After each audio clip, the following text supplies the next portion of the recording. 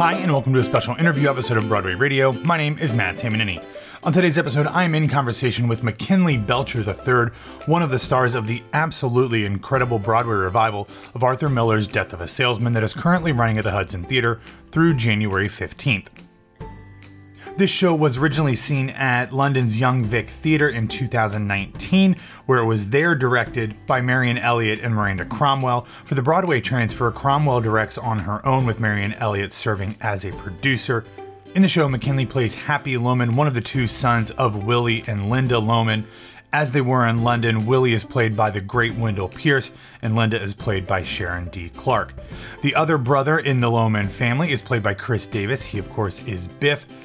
Also in the cast is the icon and Tony winner, Andre DeShields. Over the past decade, McKinley has become a stalwart of both stage and screen. He won a Drama Desk Award in 2016, along with his co-star Chris Davis from this show, as part of the Outstanding Ensemble for the Royale. He was most recently seen on Broadway in the company of a soldier's play that ran pre-pandemic in 2020. On screen, you've also seen him in the PBS drama Mercy Street, Netflix's Ozark, The Good Lord Bird on Showtime, and many other things. In our conversation, we talk about what makes this production of Death of a Salesman so special, and how, even if you have seen Death of a Salesman many times before, you have never seen this Death of a Salesman, and that goes far beyond the fact that it just features a Lohman family that is made up of black actors.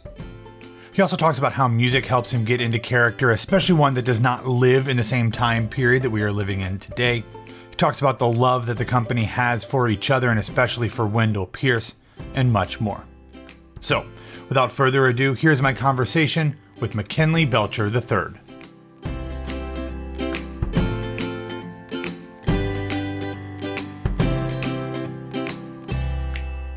I had the great pleasure of being at the show last week on the same day as Wendell Pierce's birthday. And I feel like I know I want to start there because the show was incredible, and we will get to that. But when Sharon started talking, and I think you brought out the birthday cake, right? I did. Yeah. And it was just so obvious how much not only this cast loves its leader and Wendell, but each other. You were all just having so much fun. What was that moment like on stage to celebrate him and then have all of us saying happy birthday along with you? It was really beautiful. I've done a good amount of plays, and it's really rare to meet someone who is so generous with their energy and their time, and leads with so much grace. So like, I feel like I fell in love with so many people in this cast so quickly and so easily, which is a real gift. So like that idea that we're all on stage celebrating his birthday is beautiful, but it's also a testament to like what an impeccable man he is, and an artist who has affected everybody around him deeply. And I know it's always been there in the text, but for me, with your production more than I've probably ever remember, having seen this show many, many times over the years, it was painfully obvious how much Happy not only was like his father, but wanted his father's approval and acceptance, and yet seemingly could never get it. As you built that world and that relationship with Wendell, what went into kind of figuring out where those overlaps came with your characters, and where the prickliness between those two actually manifested itself on stage? Yeah. I mean, I think it always begins with the text. And if you listen to what a lot of Willie says, when he's asked about what he cares about, when he's asked about his hopes and dreams, the name Biff comes out a lot. And what you rarely hear, you almost never hear Happy, and you rarely hear my sons. What you usually hear is Biff. So like, I think that was our guide to show that there was a kind of inequity. And I could tell, like, just looking at the text that I say, that there was a lot of sort of attention-seeking behavior there, and that there's a great need for validation. And I keep throwing out these promises and the image of what I think they want me to be. And to me, that's a sort of seeking for approval and validation. And we did a lot of sort of movement exercises where we were sort of exploring what the flashbacks would look like. But in those movement exercises, you're getting to know each other physically, and you're sort of exploring what your physical relationship to each other is. And so, like, there are a couple of things that sort of live in the production now that were just found by us playing in rehearsal, and there are things that stuck because they had some resonance. That's interesting, because this is not the first time that Wendell and Sharon and then the director Miranda Cromwell have done this show together. Obviously, they very famously did it in London, but it sounds like when they brought it over to New York with the rest of the cast being new to the production, it sounds like there was a lot, the ability to explore and to make things new for this production. And it wasn't just, this is what we did in London, and you had to kind of abide by what had already been done in the previous incarnation. Absolutely. I was very much relieved and excited by that, because I wasn't really interested in a plug and play where I'm just going to fulfill what another actor already built. So it was really exciting that Miranda, the director, was very much interested in discovery and mining as much as we could. And she said this thing that as you said, Wendell and Sharon were in the Young Vic productions and the West End production. And so they came with us to Broadway. But the two guys who played, they had two different sets of sons in both of those productions, and both of them were played by British actors. So this is the first production that Miranda has directed where she's heard the words out of American actors' mouths for the sons. And she was saying this thing where she's like, I feel like I'm hearing some of these lines for the very first time, because even if their accents were quite impressive and unbelievable, there's a thing about rhythm that is very specific to Americans. So she was hearing things, and she's like, oh, I've never heard the line that way.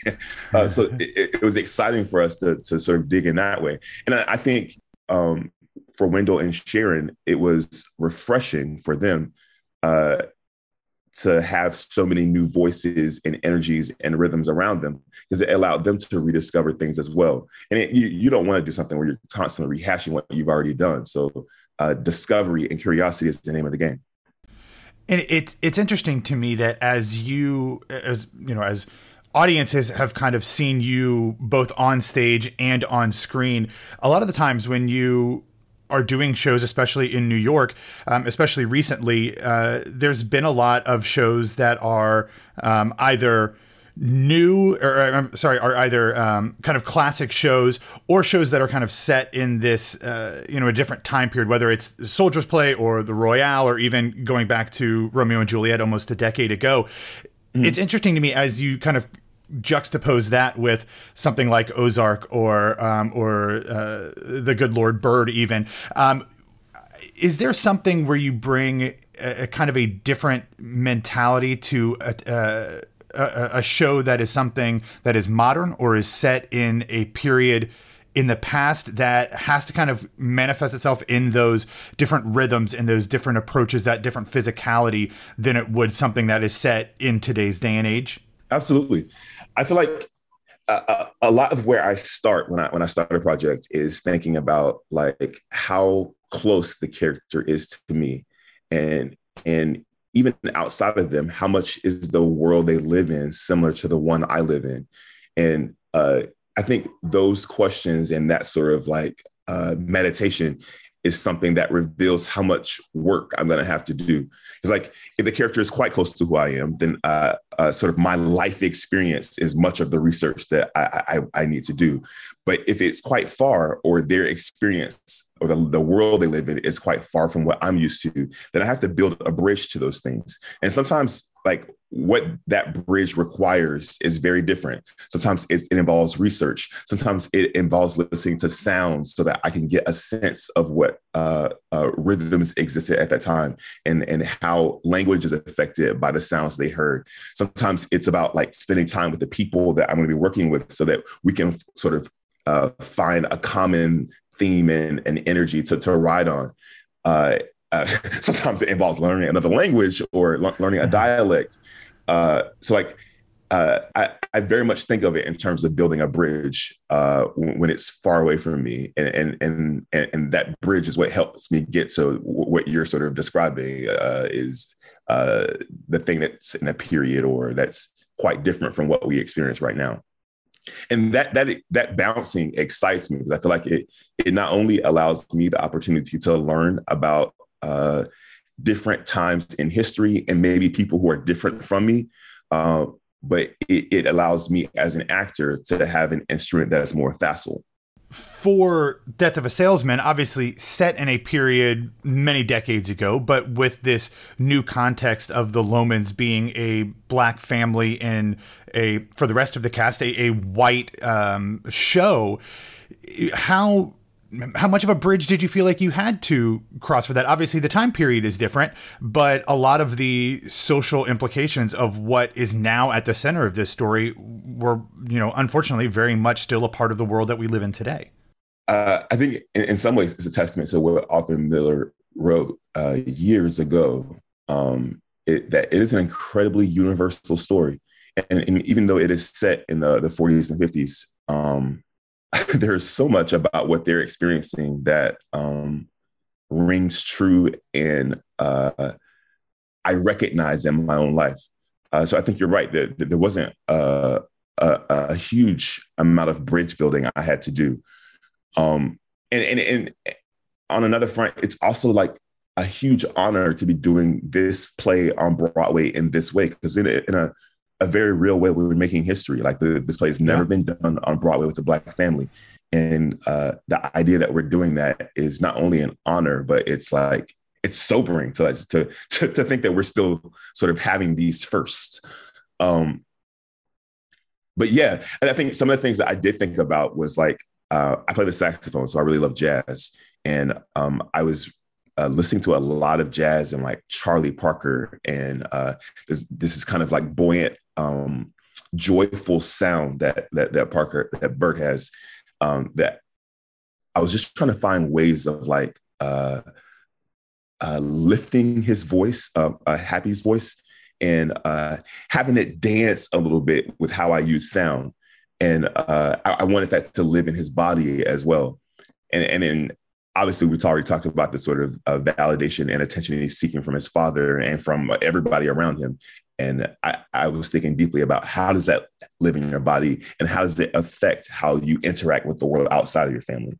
And what I guess the next question from that is, how do you fold that into the character, which is there on the page? Like you said, it all starts with the text, but how do you kind of marry this physicality, this rhythm with these words that, as you said, Arthur Miller wrote these, decades ago, and they are iconic in a lot of ways, but how do you kind of blend this jazz infused interpretation of them, which I'm going to go out on a limb and say very few other actors who have played Happy have probably went to Charlie Parker as a source for their characterization.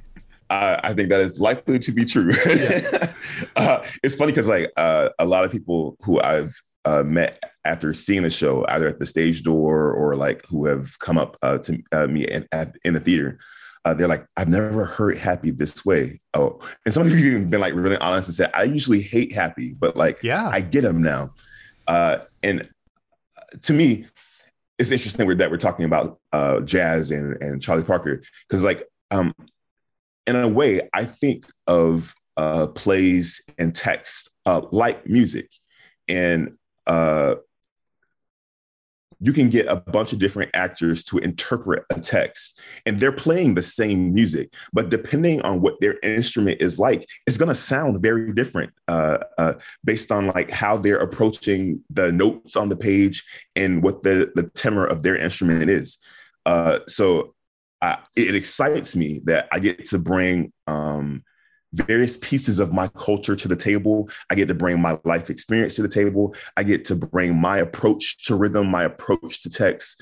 And to me, those things marry quite easily if I live in them fully and bring my full self to them. It isn't a far reach or a big leap I must make to sort of find a space where all these things can sort of live together because they live in me. Yeah.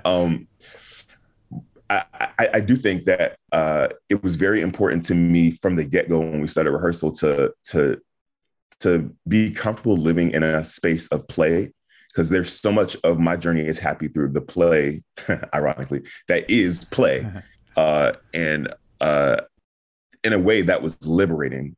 And it also helps that I've read the play in high school, but I've never seen a production of it, so I didn't have an idea in my head of what it's supposed to be.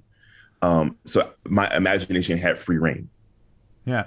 And it's interesting that you went to music for your character, but music is much more part of this production of Death of a Salesman than I've ever seen it before, whether that's in, obviously there's the music in the club at the end and the singers, and then Andre coming in to sing, but there's singing throughout, and obviously Sharon is an incredible singer as well, but there is vocals and there is underscoring throughout. I know how it impacts you kind of creating your character, but just in general, how does music, whether that is, through song or through underscoring, how does that impact the way a show is played?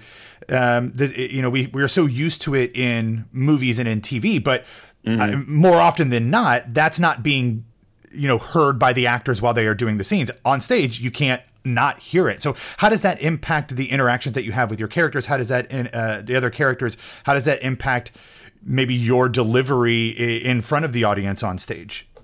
Sure.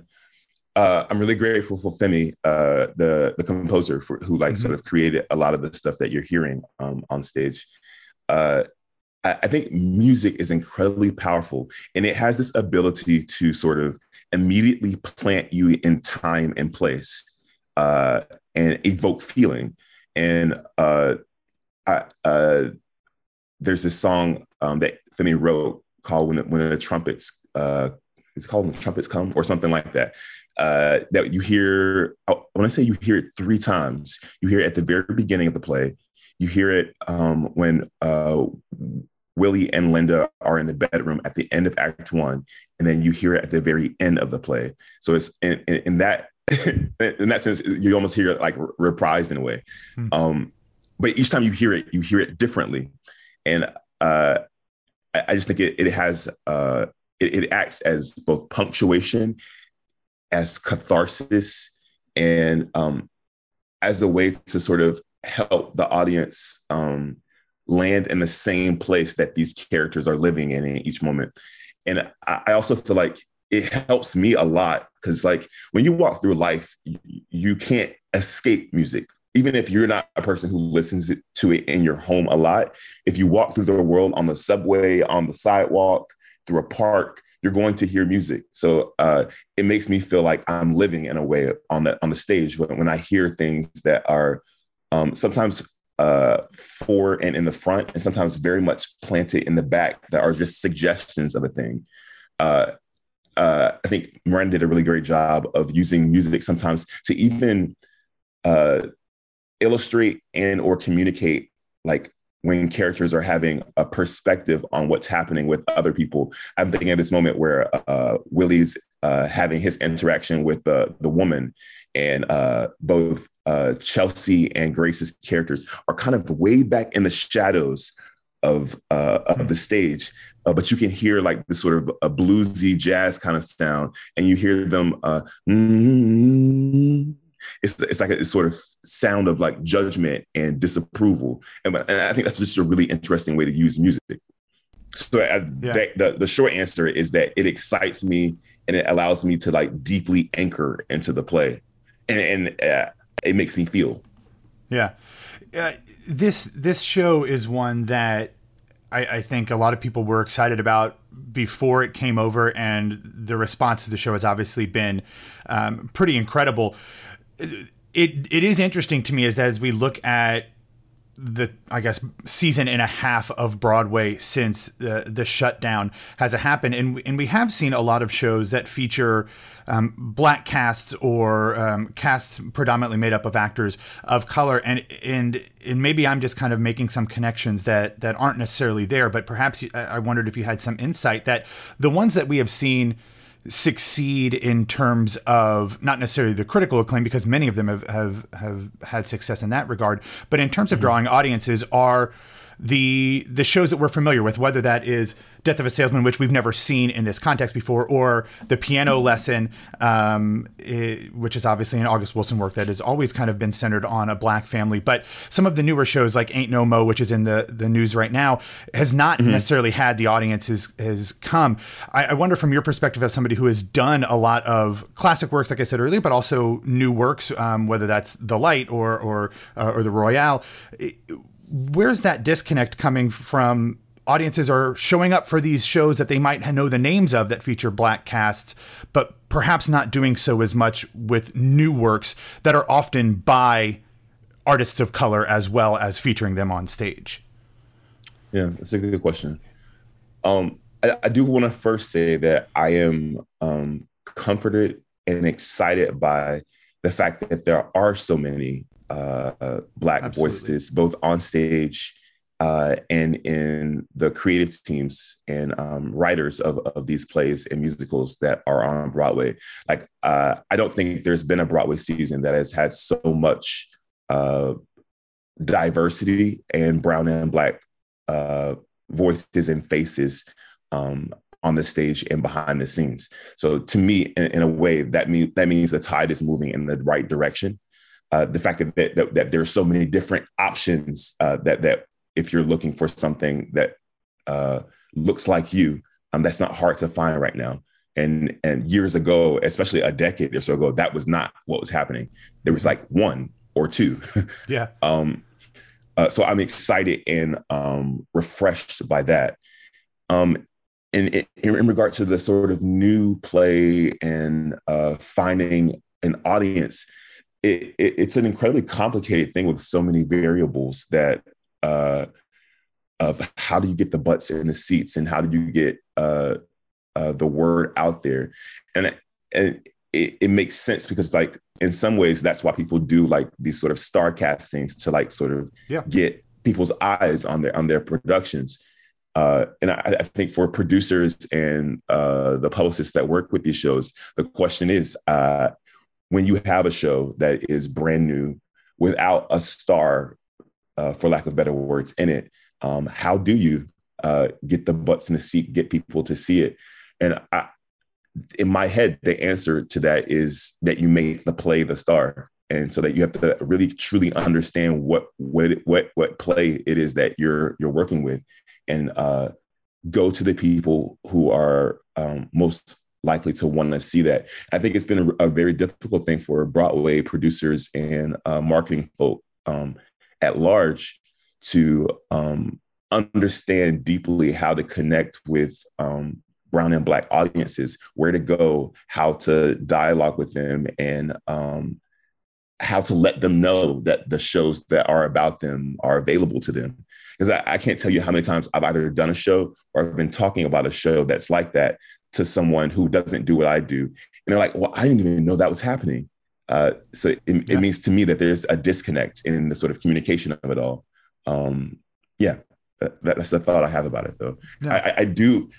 I again want to reiterate that I'm very excited by all these new voices, and it's also a sobering thing that like with all these new voices, we want things that take chances. We want things that are like huge successes and that sometimes fail, because that's part of the artistic process, is to try something that's way out there and sometimes fall on your face a little bit. So like for me, I feel like that's a thing that I have learned from, and that's made me a more well-rounded artist. And the reality is that if you look at Broadway history, there were many times where there have been shows that feature or were created by a majority white creative team or white actors, and they run the gamut of like falling flat on their face and closing very quickly, or like being a huge success and running for years and years and years. That didn't change producers' minds about like whether they should be producing content with those people in mind. So I hope that isn't what people, what the takeaway is from a show succeeding in commercial terms or not. I think it's important that there be space to paint with broad strokes and be as true to your voice as you can, and let the chips fall where they may. But I do hope that producers and marketing teams get better about engaging with our communities. Yeah, I think, to editorialize for a second, I think one of the great things about theater is that it's never a finished product. Everything always changes. That's part of the artistic growth of a show, and that once it gets to the stage for that first preview or even opening night, while the show might be frozen, it's still evolving. And I think that that's part of the process of these artists and these new voices coming. At some points you're going to stumble, but that's not the end of the road. And hopefully they have the opportunities to pick themselves back up and to do things differently, whether that's artistically or commercially in the future. Absolutely. There's the thing you just said. We had this talk back yesterday with a bunch of students. And I can't remember the exact question, but it was something along the lines of a thing being frozen once you open the show. And it's you conjured about something you just said just now, is that like our job is to be curious. So like it not only is it like still living and breathing and changing past opening, but like until we finish the show, we're still discovering things. Like it's funny, the conversations we had backstage, because we're asking each other questions and finding things, and like we're well into our run, but like that's the thing that's beautiful about it, is that it continues to reveal itself to you as you do it. Yeah, I love that. Well, I will wrap up and let you go with one final question. This is a show that is playing at the Hudson Theater through January 15th. And I assume a lot of people who see Death of a Salesman in the title, especially those that are coming to Broadway to see a show during the holiday season, are familiar with the show. Many have probably seen it before. And I know a lot of people who, as I said, oh, I'm going to see the show, said, oh, that's such a heavy show. I don't know that I can take it during the holidays. But this does, as we talked about, have a different life, not only because of the new context with a Black family at the center, but whether it's the music or Miranda's direction, it feels like a new work to me. And I will tell you, despite the fact that a lot of people look at Death of a Salesman and say, man, that's a really long of a slog of a show, it raced by for me. But from your perspective, as somebody who is looking to see shows during this last month of your run, what is the experience like, whether they know Death of a Salesman from reading it in high school, having seen it in production, or have no exposure to this show in the past? What is the experience going to be like for them if they come and see this show at the Hudson? Excellent question. I would say that first and foremost, whether they've seen the play or not, they have never seen it this way. And I think we're very proud that at the center of our approach to Miller's play, it is definitely about love. And not what I would think most people would think of in Death of a Salesman. Love is not the first word. Yeah. But it's about a family. It's about a family trying to love each other, and in some ways succeeding, in the other ways failing, and sort of bumping up against that failure. And I think we get to see a family give it their best go and try to hold on tight to each other. And I think it's an interesting thing to watch someone desperately try to love someone, and to be corseted by their own weaknesses and their own hangups. I think you'll see a celebration of music and life, but you'll also see you'll see many people sort of wrestle with what it is to dream, what it is to aspire to the American dream, and the beauty of how much that can lift you, but also how much it can be a weight. I think you'll see world-class acting. I'm so proud of what so many of my colleagues are doing on that stage, because they give their whole heart. They give everything that they have that day. And it's a thing that I am impressed by. And I've seen the performances over and over again. But ultimately, our job is to reflect the world that we see around us. And I think in a very special way, people will see themselves in this play. and everybody has a family in some shape or form. So like there's something about this play that they will identify with, and that hopefully will be cathartic and make them think about their families and how they live with a healthy relationship to the truth in a deeper and more substantive way, hopefully. I love that you said that. And I don't want to spoil anything from this production, because I think all of the things that we've talked about make it really special. I also think that the way that the cast and Wendell and Miranda approach Willie, I think, at least for me, was revelatory in its difference from how I've seen it done in the past. So I don't want to spoil any of that for folks, but I think you touched on it there at the end and talking about what truth means to them. And that to me was the thing that, as I kind of realized how that character was being presented in a way that I'd never seen it before, really kind of gobsmacked me and kind of opened up so many more doors to this show than I'd ever seen before.